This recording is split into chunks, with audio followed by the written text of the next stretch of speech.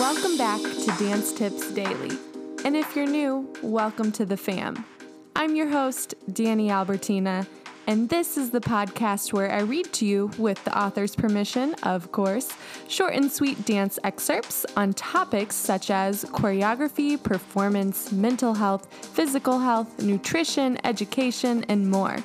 Bonus episodes released the first of every month featuring exclusive one-on-one interviews with those who keep our dance community alive. If you're ready to spend a little time getting a little better each day, let's dance in.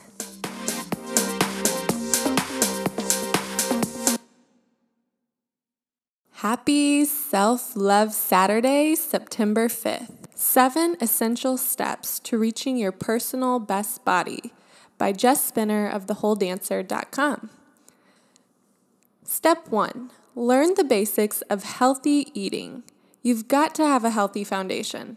Learn about macronutrients, proteins, carbs, and fats, and micronutrients, vitamins, and minerals, so you can easily put together complete and satisfying meals.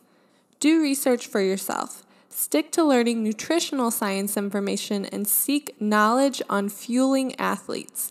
Be aware that a lot of nutrition information is biased. Look for evidence-based research and studies conducted using athletes or dancers. Step 2. Adopt a practice in self-love.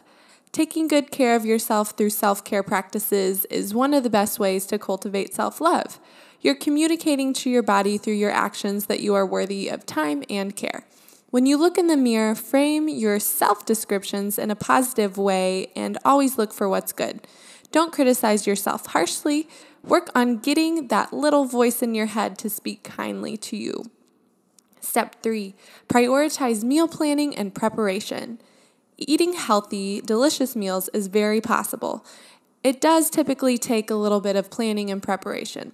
Find the healthy recipes you truly enjoy eating. Seek out options that are quick to cook or easy to heat up and make them ahead. Have staple recipes that you make every week. Switch them up when you get bored. If you're not excited to eat something, it will be less satisfying. You've got to find satisfaction from your food if you want to stay on the healthy track. If your healthy recipes are bland and boring, they don't have to be. You'll be more likely to binge on unhealthy foods. Step 4. Find the eating plan that works for you. Not all foods work for all people. It's important to experiment to figure out what works for you. Just because your friend has found success on a vegan or paleo diet does not mean you will. It's also very supportive from a mindset perspective to realize that you don't have to fit your eating style into a box. You can, and arguably should, shift your choices around food as needed.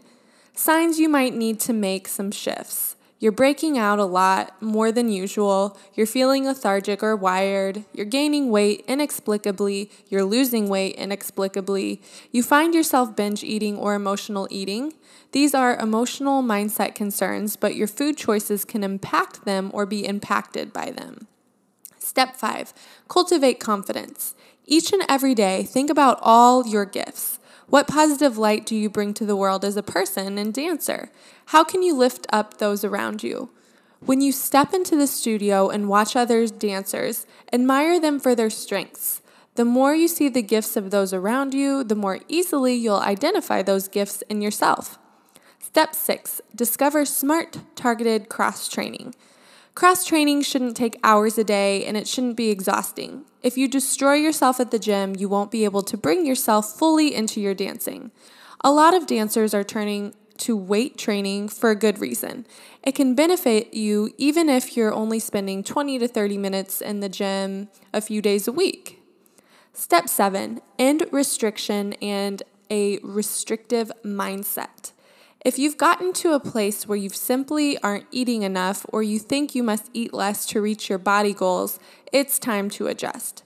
Depending on how deeply you've gotten into restriction, you might need eating disorder counseling or support. Find a counselor or a psychologist who works specifically with dancers. If your mindset is only somewhat skewed at this point, adjust how you're looking at food. Food is not good or bad, and you shouldn't let your food choices impact how you feel about yourself. It's about fueling yourself with enough food that is healthy and enjoyable so that you can easily move towards your body goals. Thank you to Jess from The Whole Dancer for giving us permission to read her blog. To find out more about her, check out our show notes.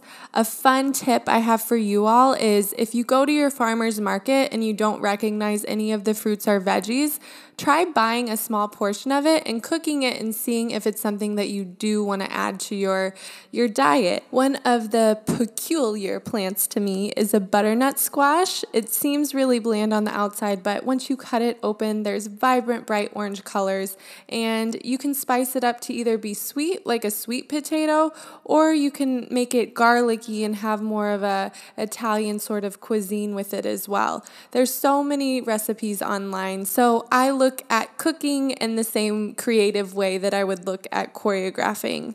There's no wrong move, and the more you do it, the more accustomed you'll be and comfortable. That's your short and sweet tip for the day. Happy dancing.